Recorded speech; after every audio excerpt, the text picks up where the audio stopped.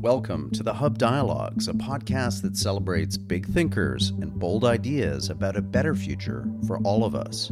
I'm Rudyard Griffiths, the Executive Director of the Hub, Canada's leading source for analysis and insights on public policy. Our goal at the Hub is to escape the opinion bubbles of conventional conversation and prod our popular discourse back to the issues and ideas that can shape our collective future. On the Hub Dialogues, you'll hear Sean Speer, our editor-at-large, in conversation with some of the world's sharpest minds and brightest thinkers about the issues and ideas they're passionate about and that they think we should spend more time focusing on. The Hub's podcasts are generously supported by the Ira Gluskin and Maxine Granovsky Gluskin Charitable Foundation. Enjoy this Hub Dialogue.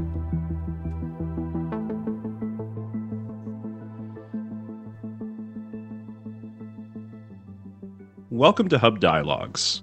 I'm your host, Sean Speer, editor-at-large at the Hub.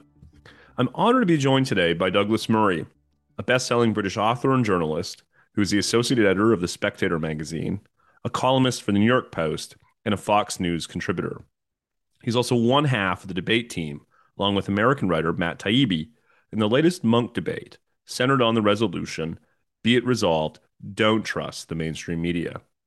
I was grateful to speak with Douglas on the afternoon of the debate about some of its key topics, how he's avoided being canceled, and why he thinks democracy must be rooted in gratitude.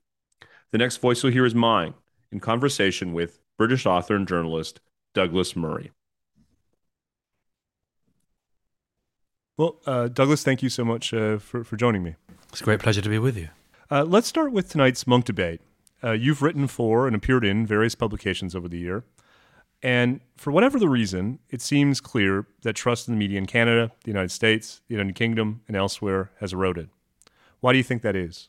I think broadly speaking, it's because the mainstream media has become very visibly partisan. The idea of impartiality was always the dream of mainstream media, certainly of national sponsored media of a kind that you have in Canada, that we have in the UK, and exists to a lesser extent in some countries, including America.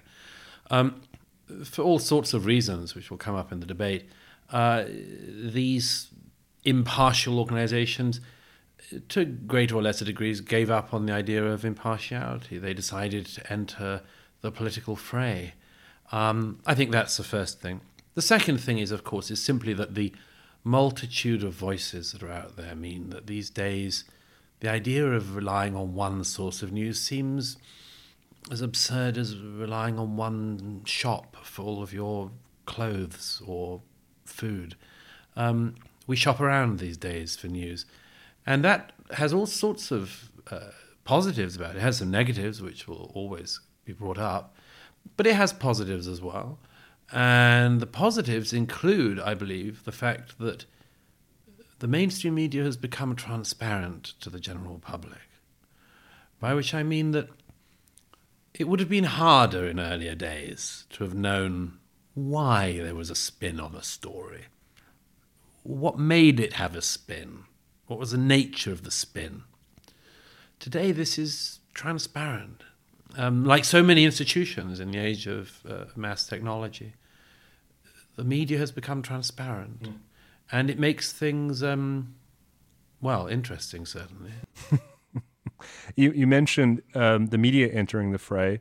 Let me ask about your decision to enter the political arena. I've heard you say in different places that you're a reluctant political combatant, that your preference would have been to read literature and write literary criticism. But as a relatively young person, you reached that conclusion that politics was the arena in which the things you cared about would be litigated. Do you want to talk a bit about that insight and how you've come to conceptualize politics properly defined? Yes, well, I suppose that is the case. I mean, my first loves were music and literature, what I thought I would spend my life immersed in. I still do manage to spend a significant chunk of my life immersed in them, I should say. It's not all misery. But certainly at some point I realized that, and this is going to sound rather self-elevating, but I don't mean it to be. But the philosopher Leo Strauss, it was once said of him by one of his students that effectively he had no philosophy other than to make the world safe for philosophizing. I would say that if I have a ground feeling about politics and the culture. It is that I want society to be safe for the practice of culture, which of course includes the free exchange of ideas, writing, debate, and much more. The litigation of ideas in the public square. And I realized in my own lifetime that was hard to a great extent in all sorts of forms of the arts and culture, in politics. And effectively, you couldn't sort of cut yourself off from this. To do so would make the situation for yourself and the society worse. That you had to get your hands dirty, as it were. How dirty, I leave to your own judgment. But, one of my favorite quotes is a great quote from Schiller. And Schiller once said, he said, "Be a part of your age, but do not be its creature."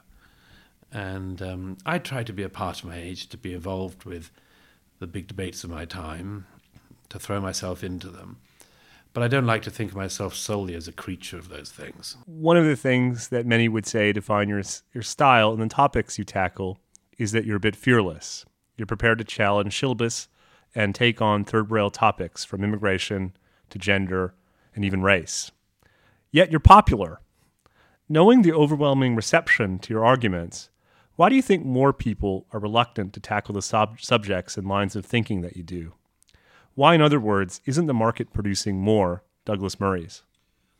Well, of course, I hope that the market does, although maybe for my own personal self-interest, it'd be good if it didn't. But no, I mean, I genuinely, I would quite like there to be lots more people who ran into minefields in the manner that I tend to do. It would be nice to have a bit of company out there. But no, I do have quite a lot of company out there. I suppose it's probably just some kind of... it must be something in one's character. I mean, my friend Sam Harris said publicly some years ago about me, he said, "I just don't have that gear you have where something gets under your skin and you decide to eat it alive, So I suppose that it's partly that. Partly, of course, I've always been attracted to dangerous things. I suppose I was probably one of those children who, when you said, "Don't touch that," immediately touched it. But also, I mean, all the really interesting questions are the difficult ones, aren't they?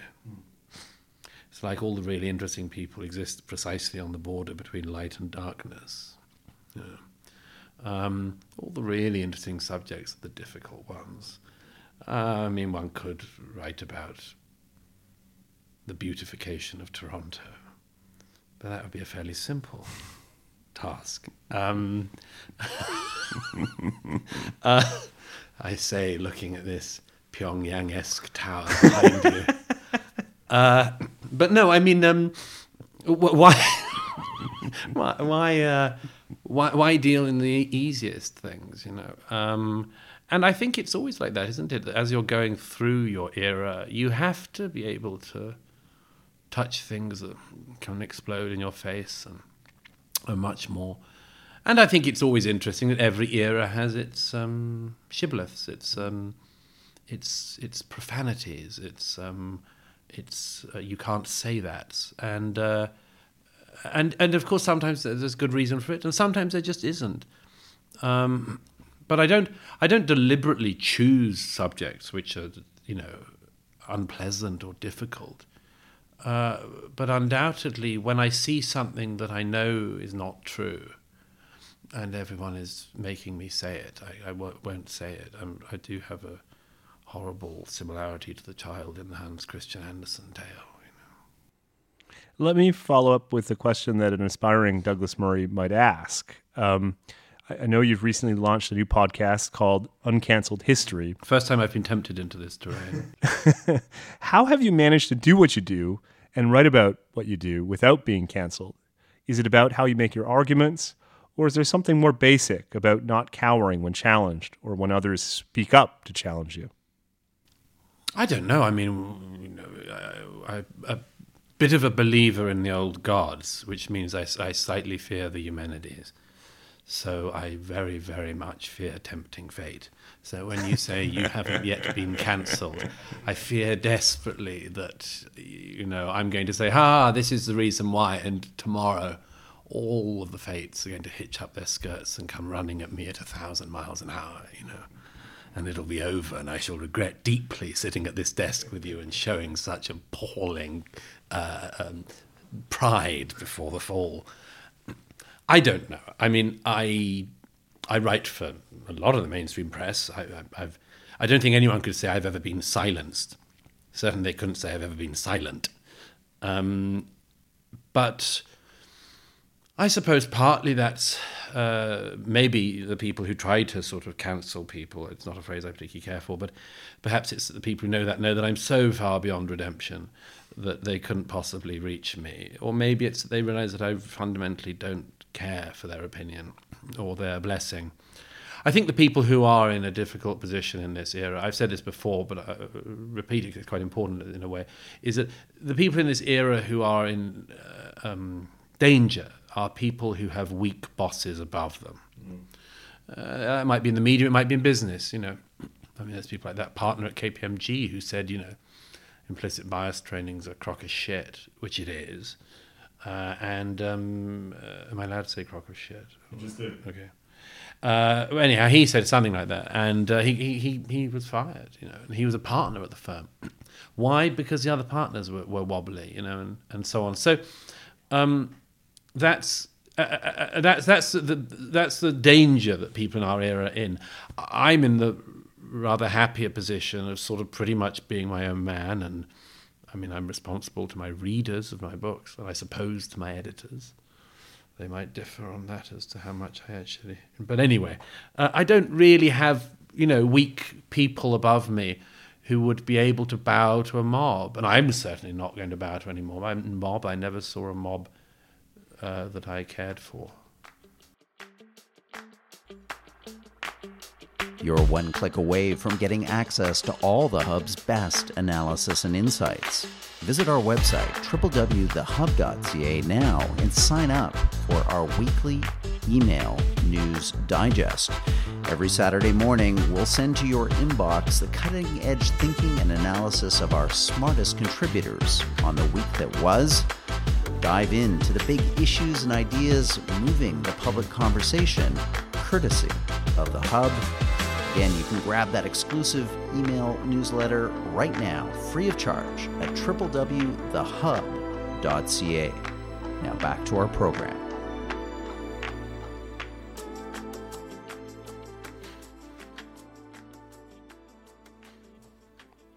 Some of the arguments you make, both in The Strange Death of Europe and in The Madness of Crowds, might be shocking for those Canadian listeners who still mostly rely on the legacy media for their information.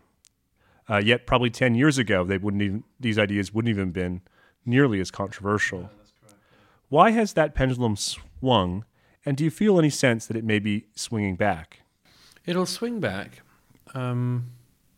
Basically, it was a small number of voices managed to get an undue ability to throttle on the mainstream discourse on a set of things. I mean, everything I say about immigration, for instance, is what is said by every major party in the United Kingdom, Australia, almost Canada, pretty normal. Most people want restrictions on immigration. And all public polls show very few people are open borders lunatics, except for in the public sphere. And I think it's something to do with the difficulty of holding out certain ideas in public. I don't know why certain people have found it so difficult. I do actually, because I study these people and I watch them very closely when they're in action. Why is it so hard for a politician to say, we don't need this number more people or all sorts of other things? I mean, in my most recent book, which since you haven't plugged it, I will, The War on the West, which has got even more shocking arguments for a Canadian audience. What I mentioned there is genuinely, astonishing, which is the way in which countries like Canada and Britain and America have decided to have a war on their own origins, their own cultures, their own pasts. And the inability of people in public positions to speak out against that, well, that is very striking, because if you don't sort of have a shared past you agree on, the future is very, very messy. But I can see why, in a way. It's because lots of weak people who don't know very much are in a lot of positions of power, and they sort of get cowed by mobs and the latest claim that's made sort of wrong foots them, and before they know it, they're thinking, oh my God, I'm going to have to defend colonialism. Well, no, you're not. You just have to explain we're here because history happened, you know. Let me ask about the war on the West. As you outline in the book, there's an increasing attack on the basic precepts of liberalism, including, among other things, the idea that we ought to be judged as individuals on our own merit. How, Douglas, did we go from the demands to extend the benefits of liberalism to neglected people, including racial and sexual minorities, to essentially going backwards, such that these immutable characteristics are now viewed as fundamentally defining individuals? Well, you could say that it's an overcorrection. That's what I sort of basically came to the conclusion of that and the madness of crowds, that we were living in an era of overcorrection. Nobody can deny that in past times, you know, women didn't have as many rights as men, gay people didn't have the rights that straight people did, and that ethnic minorities did not have all the rights that white majorities did. You might also note, of course, that's the same with ethnic minorities in almost every country and still is in many countries in the world today. However, this needed to be corrected, and particularly since the 1960s, most of our countries certainly have done a lot to correct it. I don't say by any means there's nothing left to do, but those sorts of wars are pretty much over. However, they have become now the founding myth of a country like Canada, for instance. If you get rid of the story you used to have about Canada, you've got to get a new one. What is it? I would say that the modern Canadian story is probably the weakest of all. It's a sort of, you know, we're Canadian and that's because we're diverse. And because we're diverse, that's also because we're nice.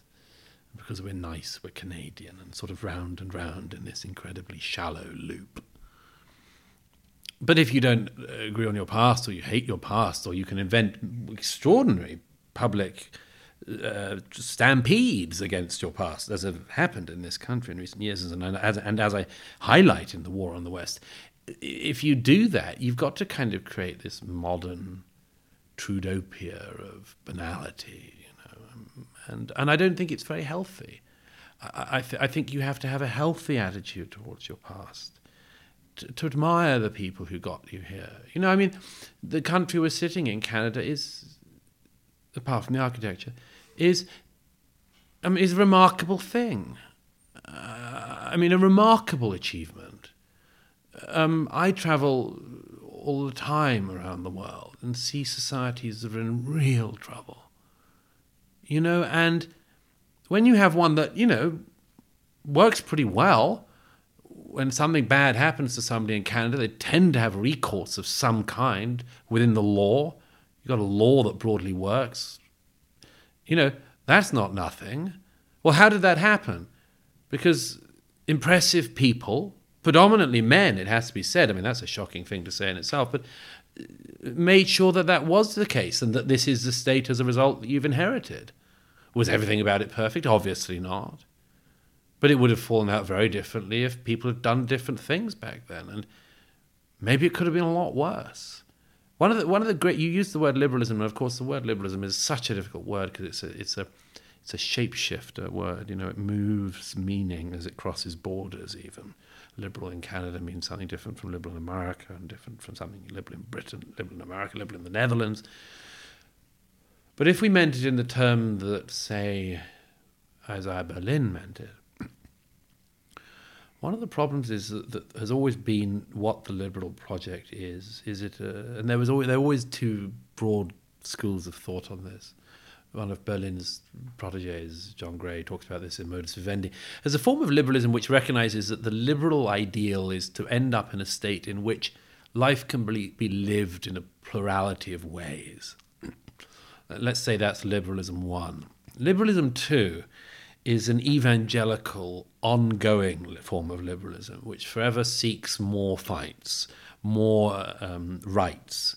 And I believe this is where liberalism has got into trouble, is liberalism 2, what my late friend, the Australian political philosopher Ken Minogue described as St. George in retirement syndrome, where St. George slays the dragon, gets such acclaim for it that he might stagger around the land looking for ever smaller animals to slay until eventually he's swinging his sword at thin air. I would have said that a lot of the sort of activists in a country like Canada these days are essentially St. George in retirement. They'd like to get some of that action of the 1960s, but it ain't around anymore. So they sort of swing their swords at imaginary Nazis. They sort of wish they had Nazis in a way. Of course, they don't really. I mean, they shouldn't. But in a way, they miss them. It's like the old Gaddafi point about the barbarians. They gave them a point, you know. Last week, I interviewed David Frum on American Thanksgiving, and he said the following. Douglas Murray, in his new book, makes this point. I think it's a very profound one, that democratic politics has to begin with a gratitude for the people who came before you. What do you mean, and why must democracy be rooted ultimately in a sense of gratitude? I'm very pleased that David said that. I'm glad he did. Well, you know, it's so easy to live your life filled with resentment. It's so easy. I don't know if anything bad has ever happened to you. I assume it has. It's happened to us all. And sometimes things that are bad happen to you and you just can't see a damn reason for why it should have happened. Might be an accident, falling ill of a loved one, death of a loved one, all sorts of things. A setback at work, a setback in your personal life. It's very easy for these things to take knocks out of us in life and for us as a result to be resentful people. And I would suggest that we all know resentful people. People are eaten up by resentment. And to an extent, I think we live in an era of resentment where people get points, they get political advancement by wandering around looking for people who they can claim have hurt them.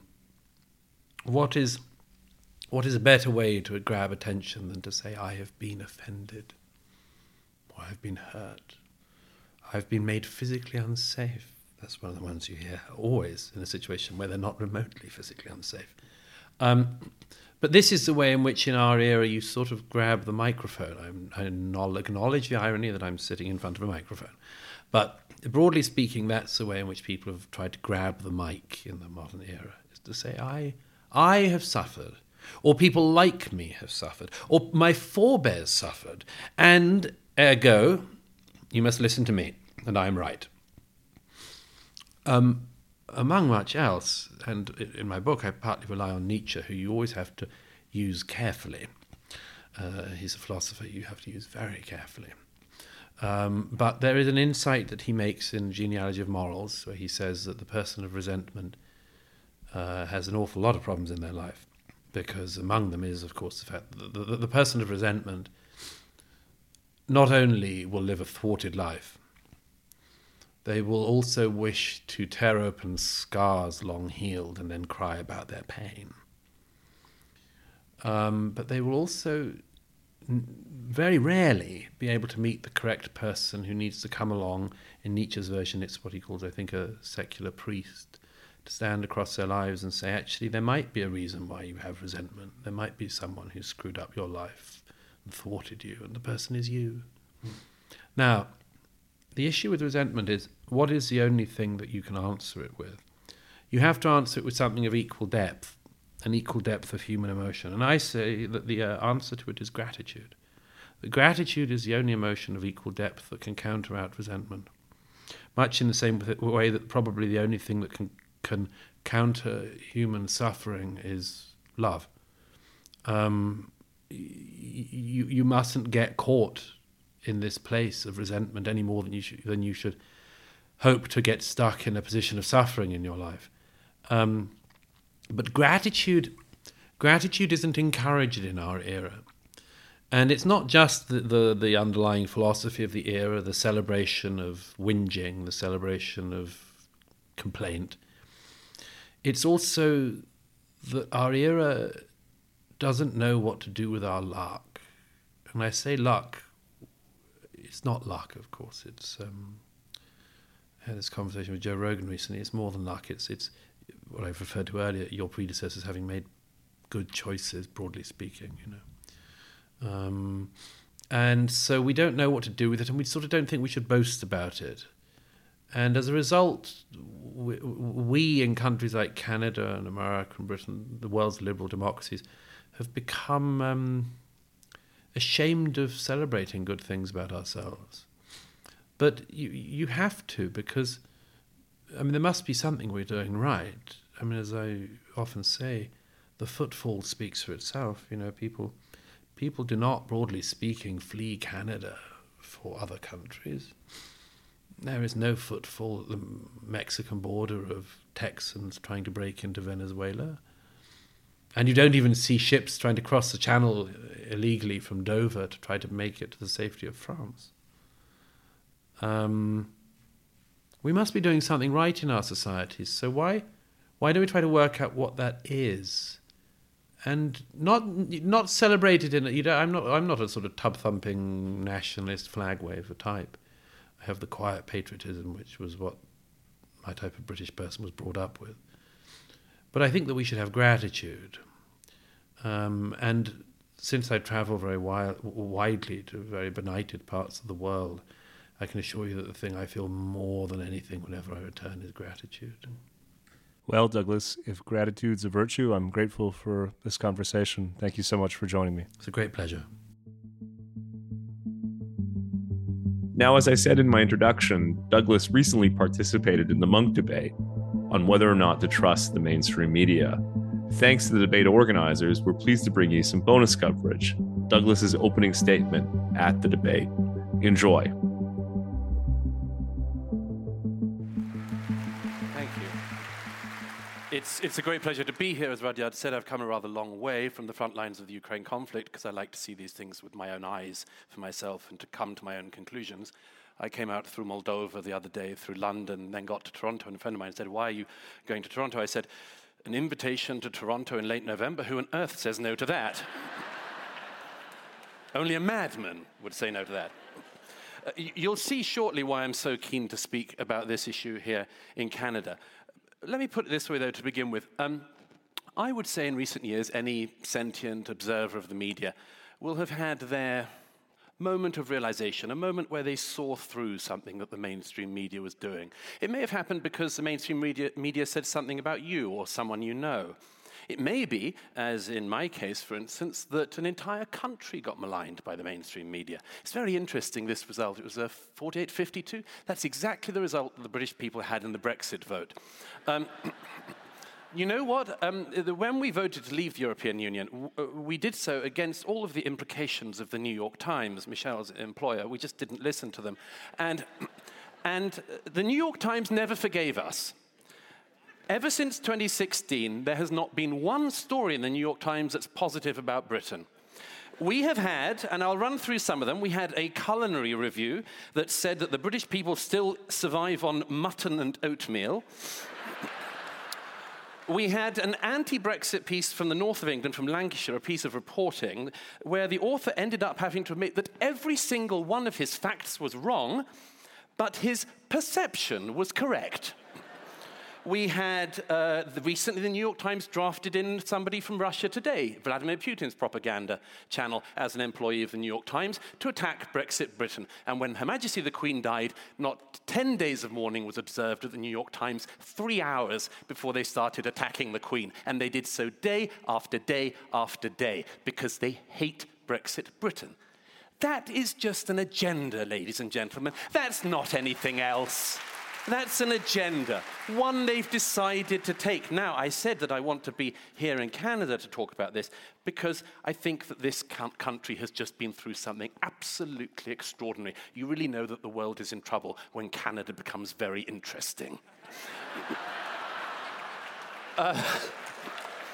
I remember when your elections, as Norm MacDonald said, were all about, like, should we put up that bridge or not? Now Canada has become really interesting. It became interesting in January and February of this year. Why? Because you had protesters in Ottawa. Really interesting. When people come out in large numbers. And you know what the job of reporters is? The job of reporters is to go out and say, why are you on the streets?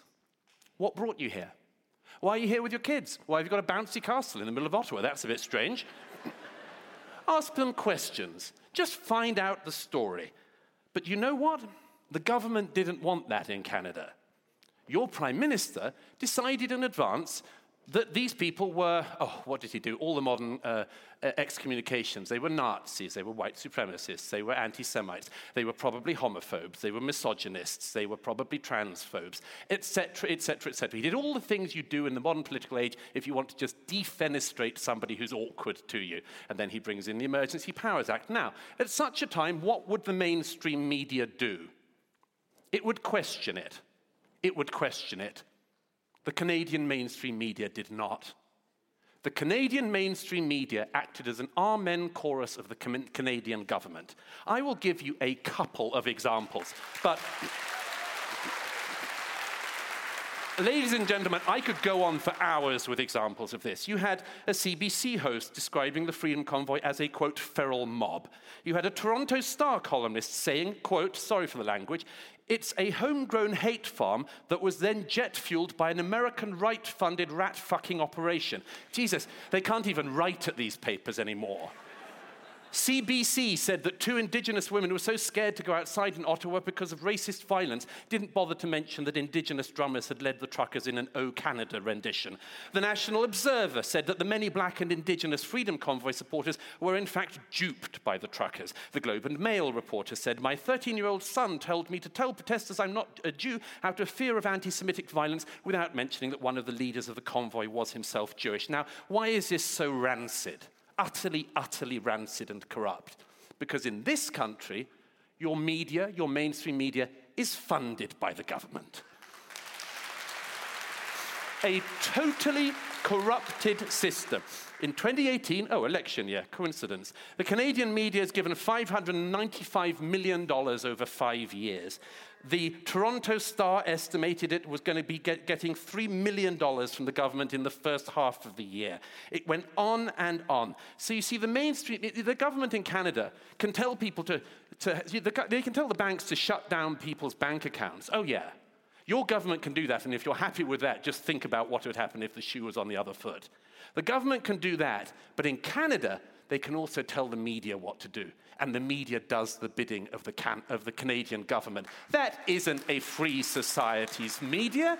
I've seen unfree countries all my life. But this, in a developed liberal democracy like Canada, is a disgrace. We're not saying don't read the mainstream media. We're just saying don't trust them.